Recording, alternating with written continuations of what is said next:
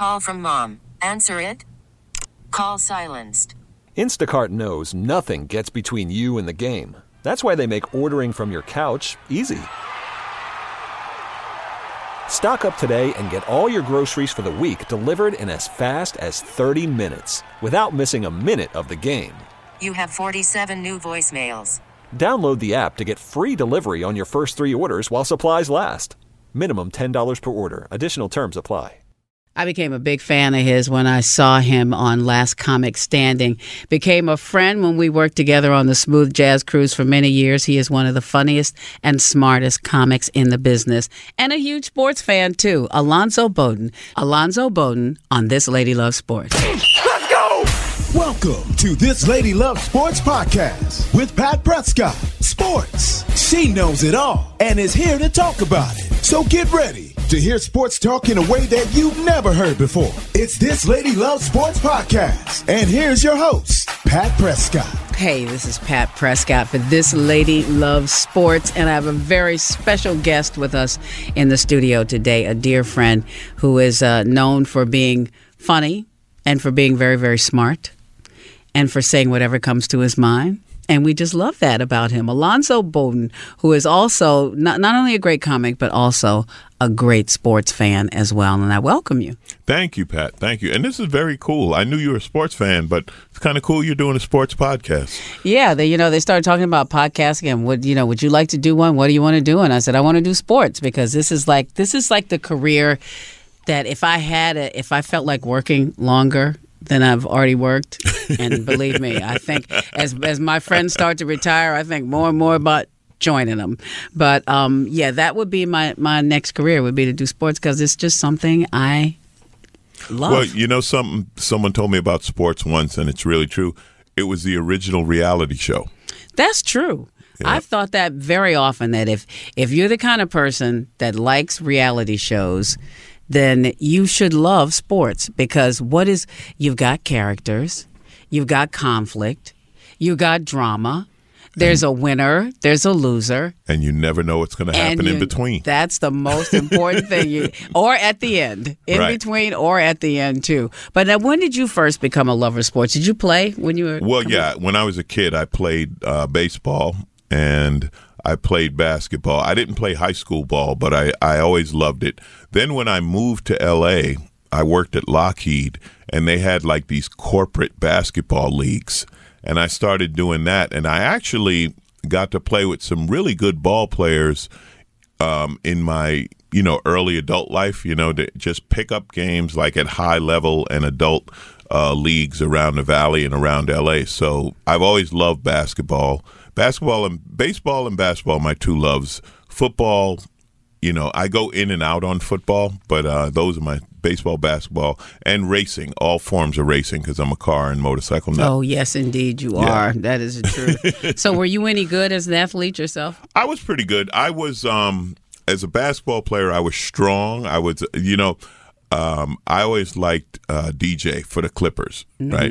And the reason was I played the same game. It was like defense and rebounding was what I did. I was never a scorer, but defense, rebounding, banging around. I always liked that part of the game. I liked I had scorers on the team. We just had a good balanced team, and that was my job, and I loved it. And baseball, I was a pretty good hitter. And I loved catching. I love being a catcher because you're involved all the time and you get to talk smack all the time. People don't realize that the catcher is talking to the batter, not yelling or anything. Yeah, just saying little things to him. It's fun. So, yeah, I was pretty good. Not good enough to make it. It's funny.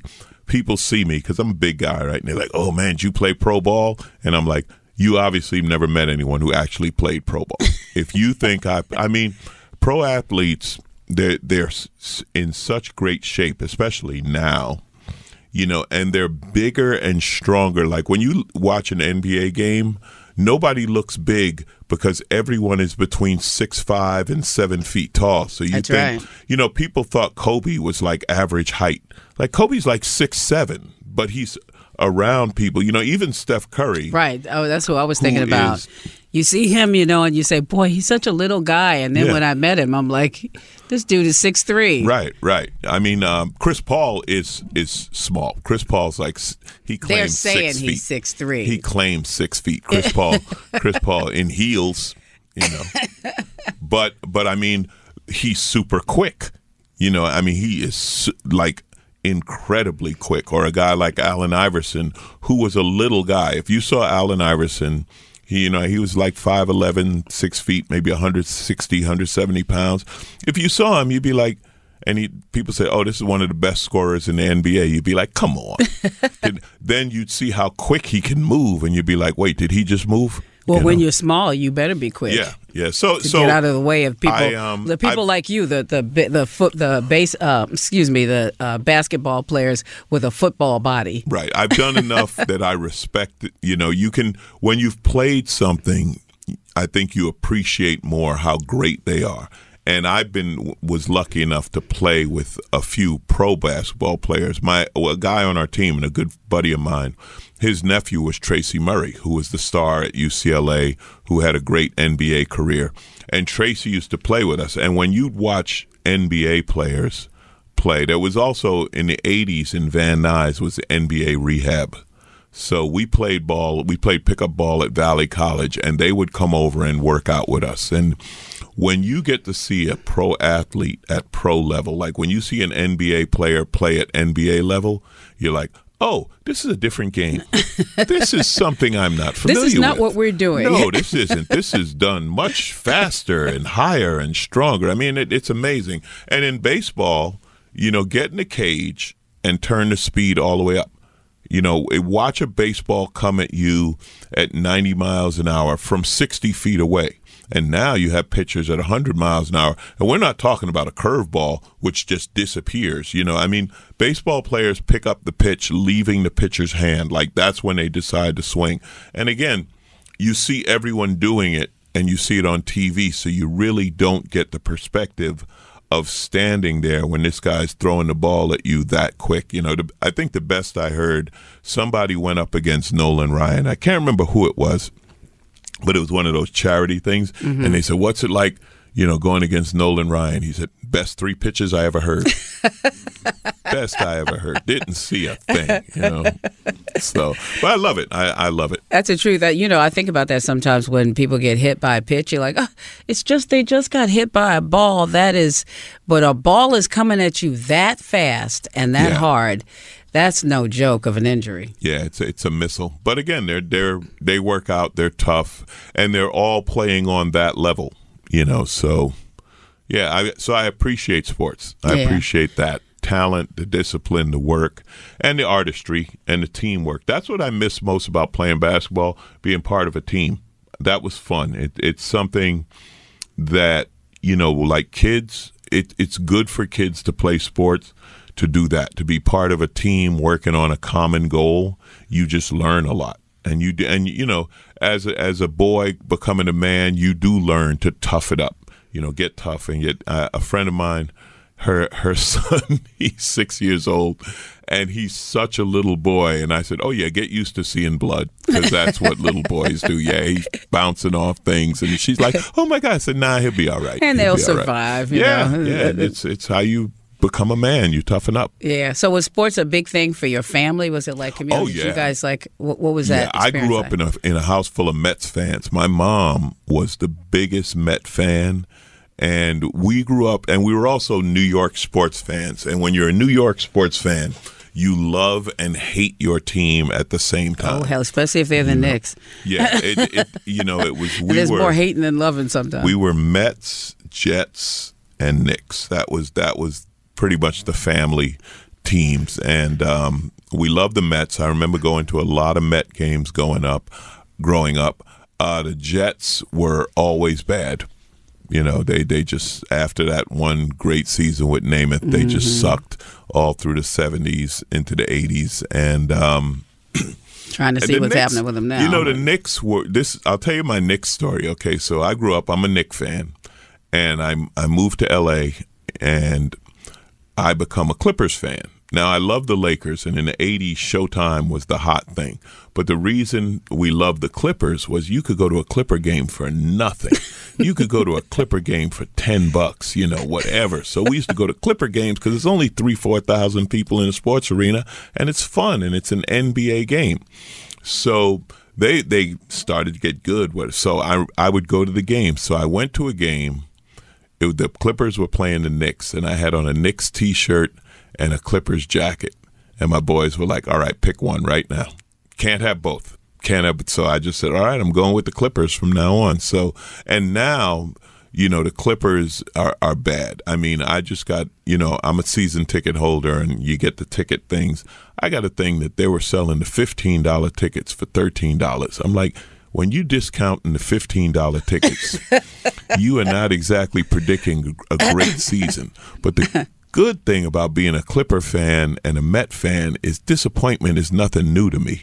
See, Laker fans had a few bad years, and they were crying because they're not used to losing. Almost lost their minds. If you're a Clipper fan, losing, that's nothing new. Yeah, we're here. We're good. And almost any improvement is like, you know, the Clippers were balling the last few years. I don't know what their strategy is now. The big three, all three of them are gone. And I don't know what the strategy is on rebuilding, but it's still just fun to go to an NBA game. You know, I enjoy it, so it's kind of my escape. So I'll be there. Sort of rooting for the Clippers. And if nothing else, you can get great material for your comedy shows. Well, yeah, the Clippers have always been comedy. You know, the funniest thing about the Clippers, and this is in the 80s and 90s when they were really bad, they would advertise players from the other team. Yeah, come see Charles Barkley beat the Clippers. Come see Karl Malone beat the Clippers. It was the strangest thing. They'd advertise who's coming to town. But, you know, hey, I guess they got to sell tickets.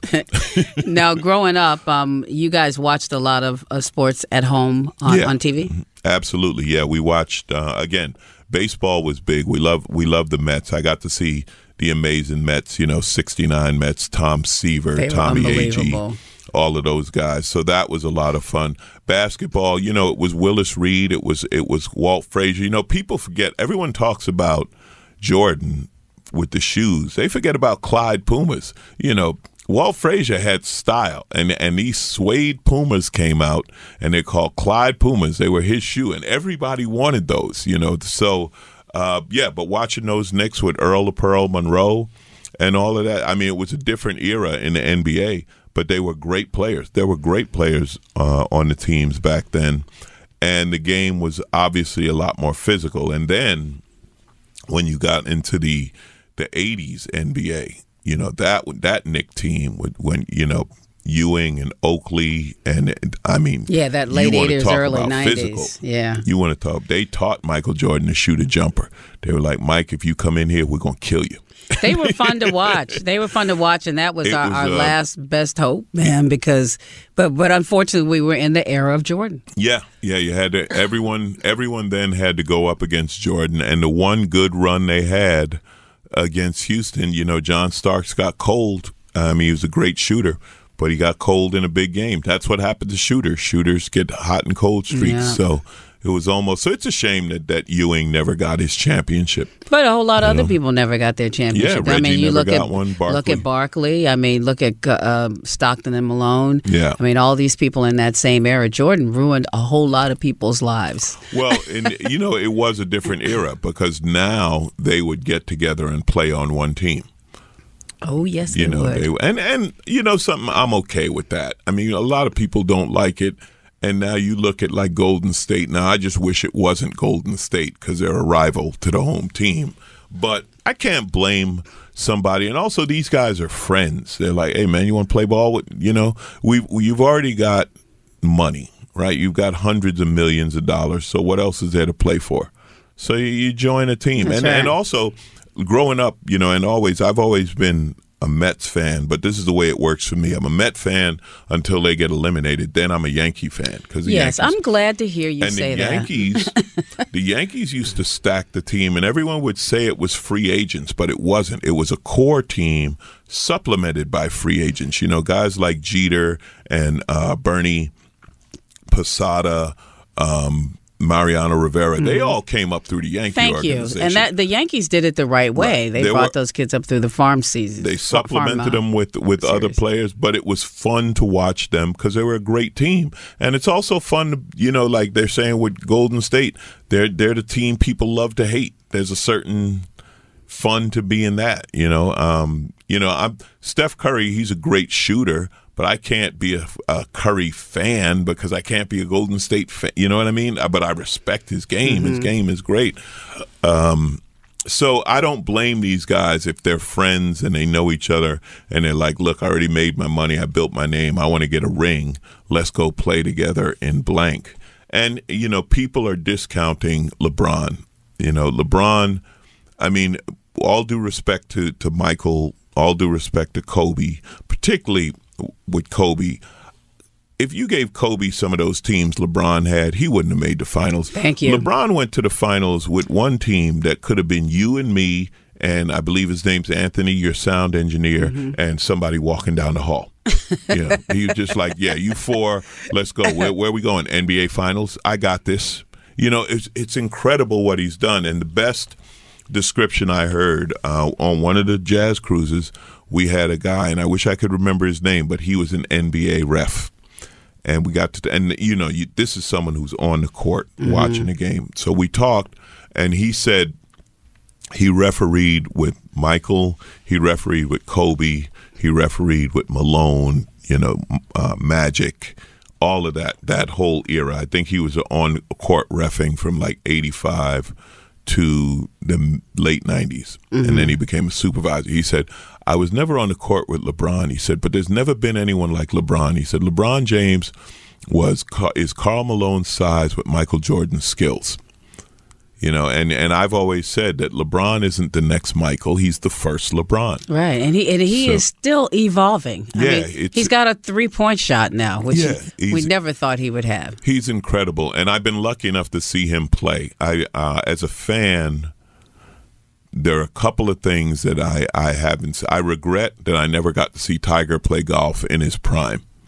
I would have liked to see that. And I haven't seen Serena play tennis. So those are two things on my sports bucket list that I need to do, that I need to make an effort to go out and see. But I've been lucky enough to see so many other players. Even when I was a kid in New York, when Willie Mays came back to New York from San Francisco to play for the Mets, we went to that game and he hit a home run. And it was like a whole stadium.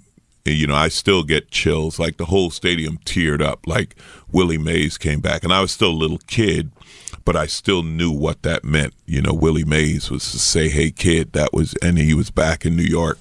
So sports gives you those memories. Yeah, it really, really does. Now, when you look back at how you used to watch sports when you were growing up at home, and then you look at the situation that we have today, which is so unique with DVR, with the proliferation of channels. We've got CBS Sports, ESPN Sports, NBC Sports that have all these different channels now that are covering some things that should not be shown on television.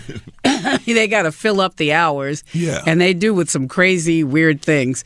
Talk a little bit about what our sports viewing situation is like these days and how that has all changed. Well, I'll tell you a couple of things about that. And it's funny you talk about the crazy, weird sports, because when ESPN started, which was 79, 80, when they became a network, a lot of people don't remember this, they had to fill time. They did. And they would show things. And one of the things they would show late at night was curling. And my brother and I we were like, what are they? And we would laugh. And now people know what curling is. And I'm like, man, we were watching curling. You just getting your broom now? Keep up. I like the fact that you can watch anything. And like you said, with DVR and sports networks, you can kind of watch it when you want to. There are some things I'm not a fan of the Little League World Series on TV.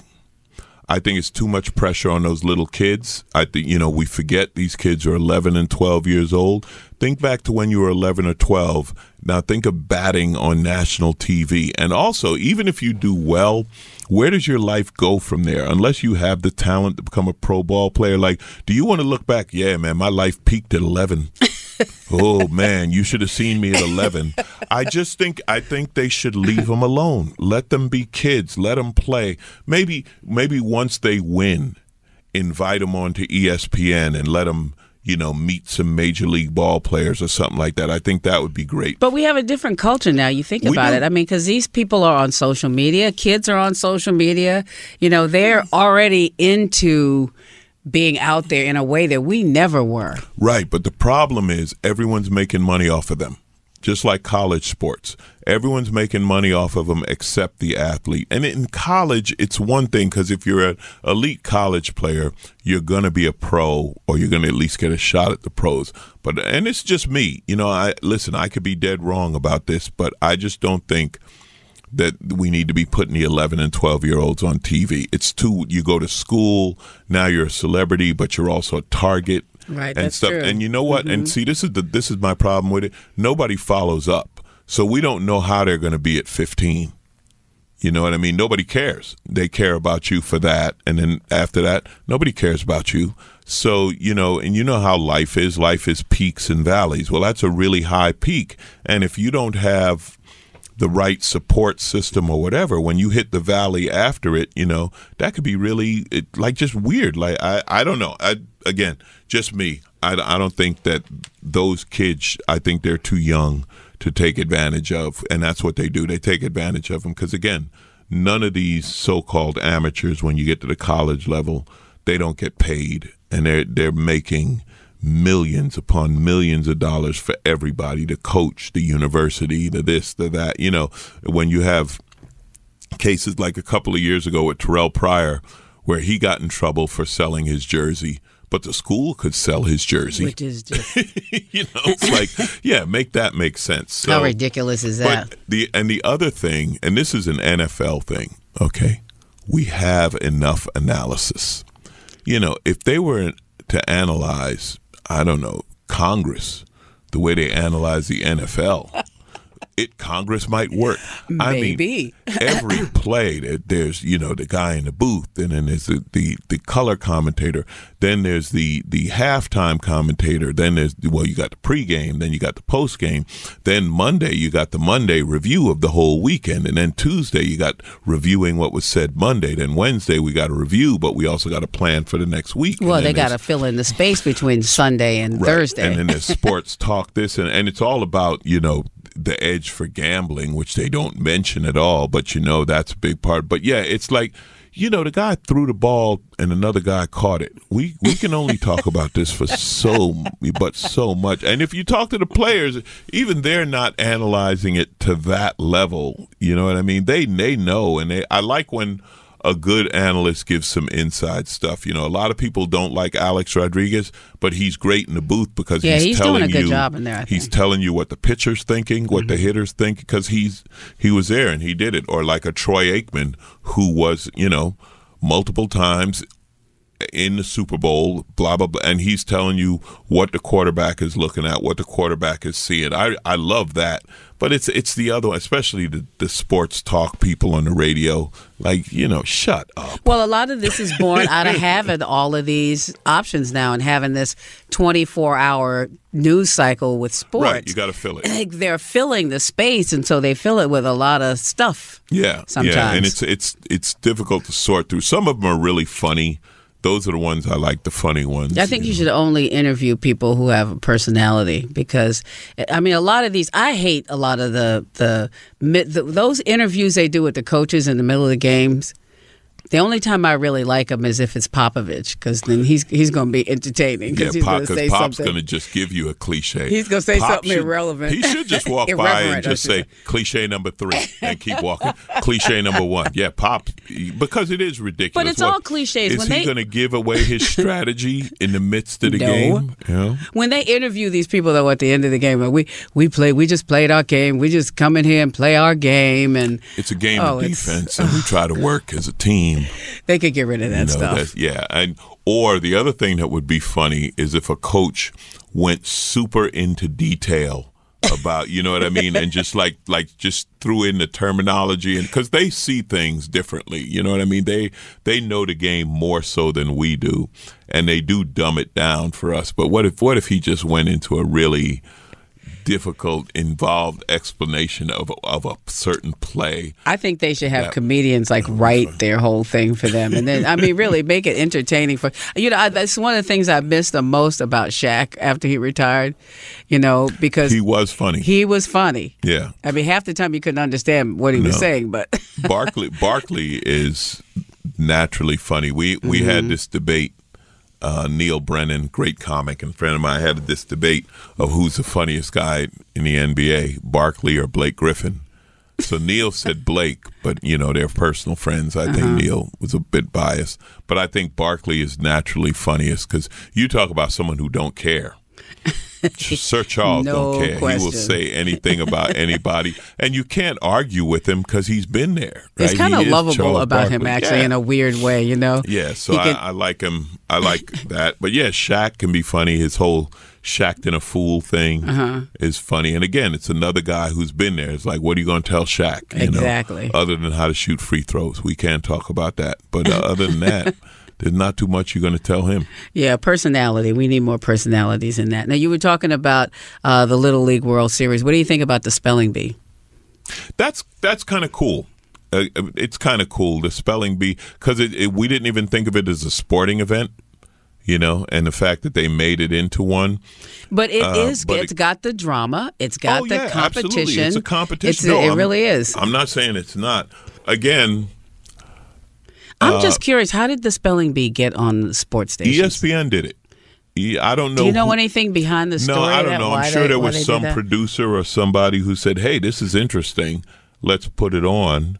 And I think they'd show highlights of people spelling a really difficult word. And I always thought that was kind of cool. But again, I think that we just have to be really careful about putting little kids on the national stage. That, Yeah, you're right. Because, the part of it is the losing. When people lose, that is a hard thing. I hate it at the end of a game, like when they're showing the fans of the losing team. I mean, people are crying. Right. This is not your best moment. And unfortunately, people are not nice. Oh, really? so they'll hit these kids on social media, and they are kids.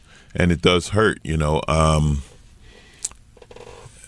But again, it's business, it's money. They're going to do it, and it's part of the game. I think part of one of the things you have to learn in life is how to lose, and how to lose gracefully. But learn how to lose before you're on ESPN. I feel you. That makes a lot of sense. If you're 12 years old, maybe you shouldn't learn how to lose in front of 8 million people on TV. Yes, it could kind of destroy your self-esteem for the rest of your life, damage you significantly.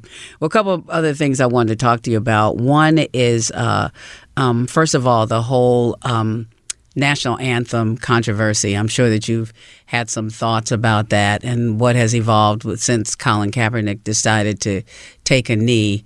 And boy, who would have thought the repercussions would reverberate the way that they have? Well, I support Kaepernick 1,000%.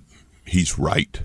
There is a problem with police violence and racial inequality in the entire justice system. And Nike for the support they did, and the ad they did was great. The people who argue it, I don't buy it for a minute. I mean, I'm not even going to get into Trump because that's just nonsense. But the arguments against it are so ridiculous because it's like, what he's talking about. So don't pretend this isn't an insult to the troops. People always talk about the troops. Let me tell you, I've been lucky enough to have entertained the troops around the world. And these men and women do an incredible job, and they leave home and this and that. You know what? If we support the troops, how about every American pays $10 a year extra in taxes, and that money only goes to the military? Say that and be, more taxes. See, it's like, so shut up. You don't care about the troops. You're not willing to really support the troops. You just want to say it as your backdoor way of attacking black people. And it's not even a dog whistle racism anymore. It's a bullhorn. I think the NFL has a big image problem.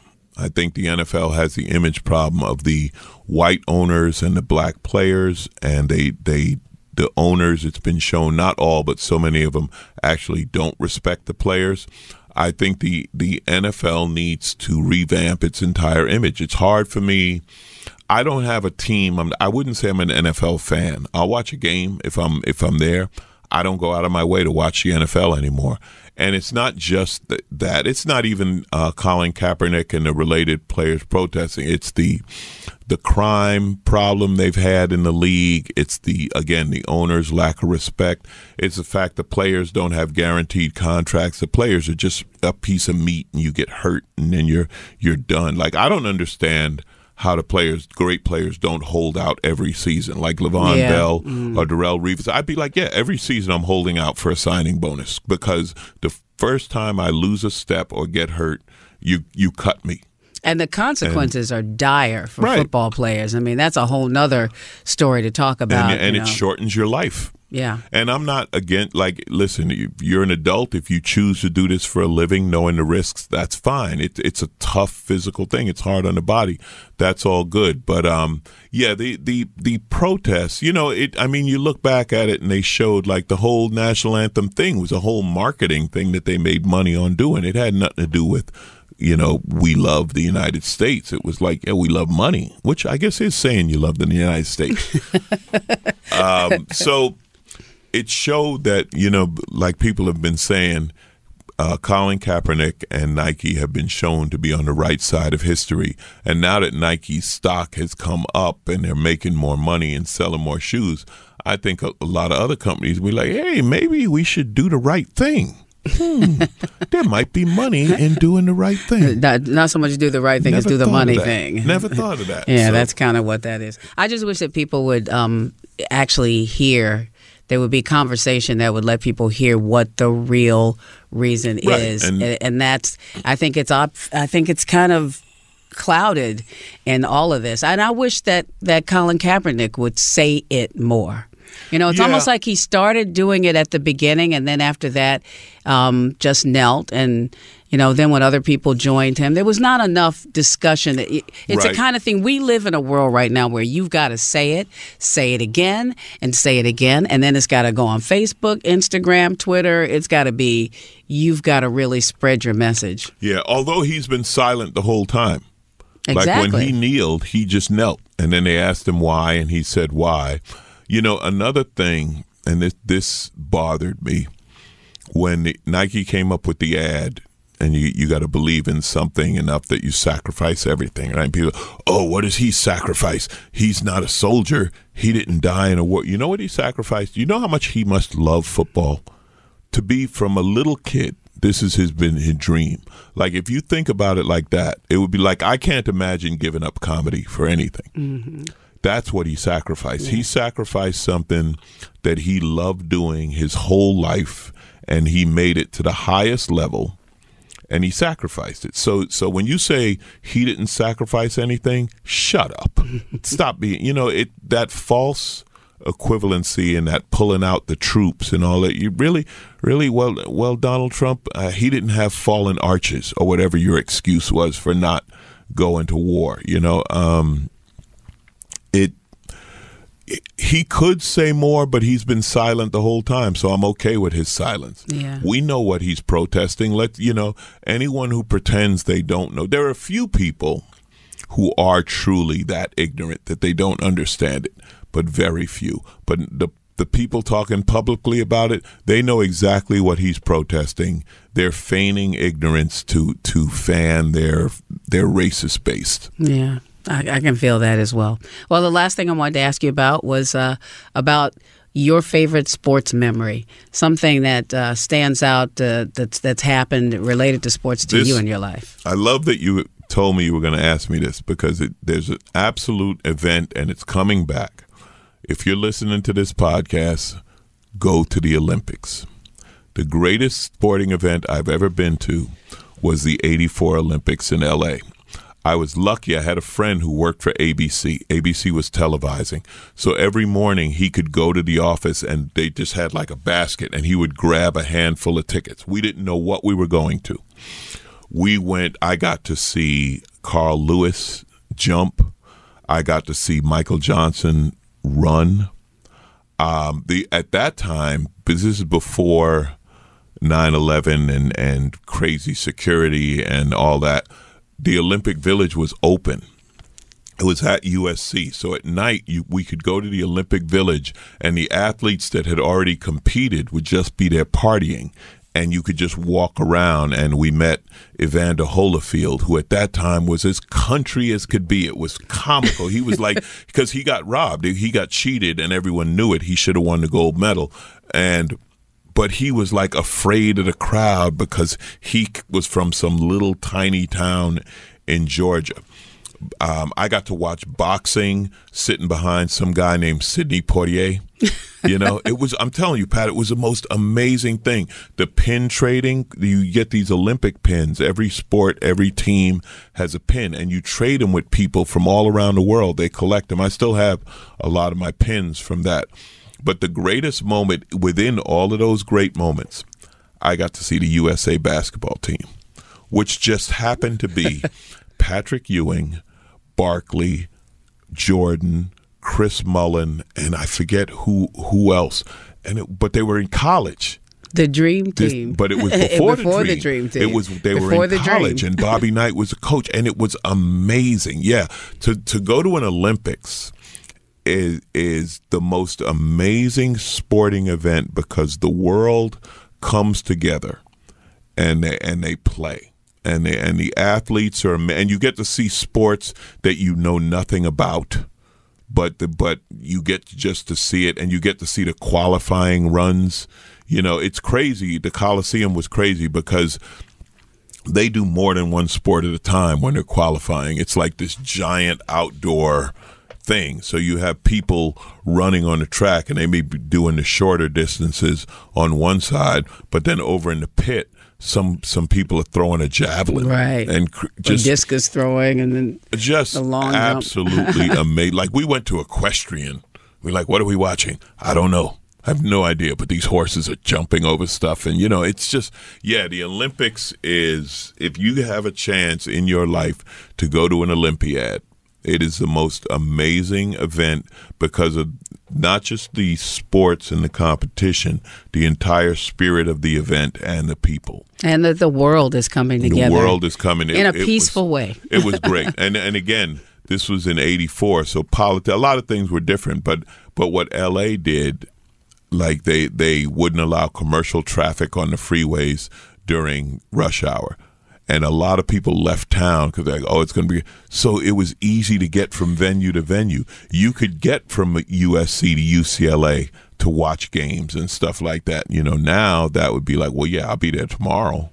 Yeah. Well, the Olympics will be here. What is it? 2028. 2028. So you've got 10 years to get your act together. Yeah, they got 10 years to get this subway system together, get this public transport. That would be really nice if they get the. And they're going to have to redo the Coliseum one more time. But we should have the new football stadium, and there should be the new basketball arena where the Clippers will be playing out in Inglewood, right? They're supposed to build something out there. So, it works out. That's the thing.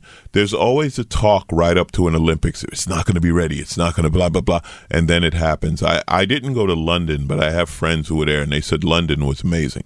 They said London was a really good one. So I know the one in Sochi, not Sochi, the one in Russia. Where was that? Maybe it was. I forget. But they said that one, they didn't quite have the facilities ready, but it's L.A. LA's ready. LA will be ready to throw a party, and definitely, I look forward to it. I don't know if you'll have a basket of tickets this time around, but I don't have a guy. Anything's easier when you got a guy. I'm telling you, man, you got to have a guy. You got to have a guy. So I don't know. Well, I tell you what, I can't wait for you to come back and do another episode with us. Always enjoy talking to you, Zoe, and you got to check out his latest CD, Man Overboard. Yes, available on Amazon and iTunes. Some of the funny jokes that he tells on the Smooth Jazz Cruises and wherever you might find him in a comedy club around you. Sign up for Alonzo's mailing list too at alonzobodden.com. That's BODDEN. Thank you, Pat. It's so great to see you, man, as always. Definitely. This lady loves sports, and so does Alonzo. Okay, picture this. It's Friday afternoon when a thought hits you. I can waste another weekend doing the same old whatever, or I can conquer it. I can hop into my all-new Hyundai Santa Fe and hit the road. Any road. The steeper, the better. Because my all-new Santa Fe is available with H-Track all-wheel drive, so I can hit the trail without a worry in the world. Heck, with 3 rows and best-in-class rear cargo space, I can pack the whole family in with all our gear. We've got available dual wireless charging for our phones, so we'll never lose touch with civilization, and we won't lose touch with the primordial power of Mother Earth. So which is it? Waste the weekend or do something a little more epic? And conquer it in the all-new Hyundai Santa Fe. Visit HyundaiUSA.com or call 562-314-4603 for more details. Hyundai, there's joy in every journey.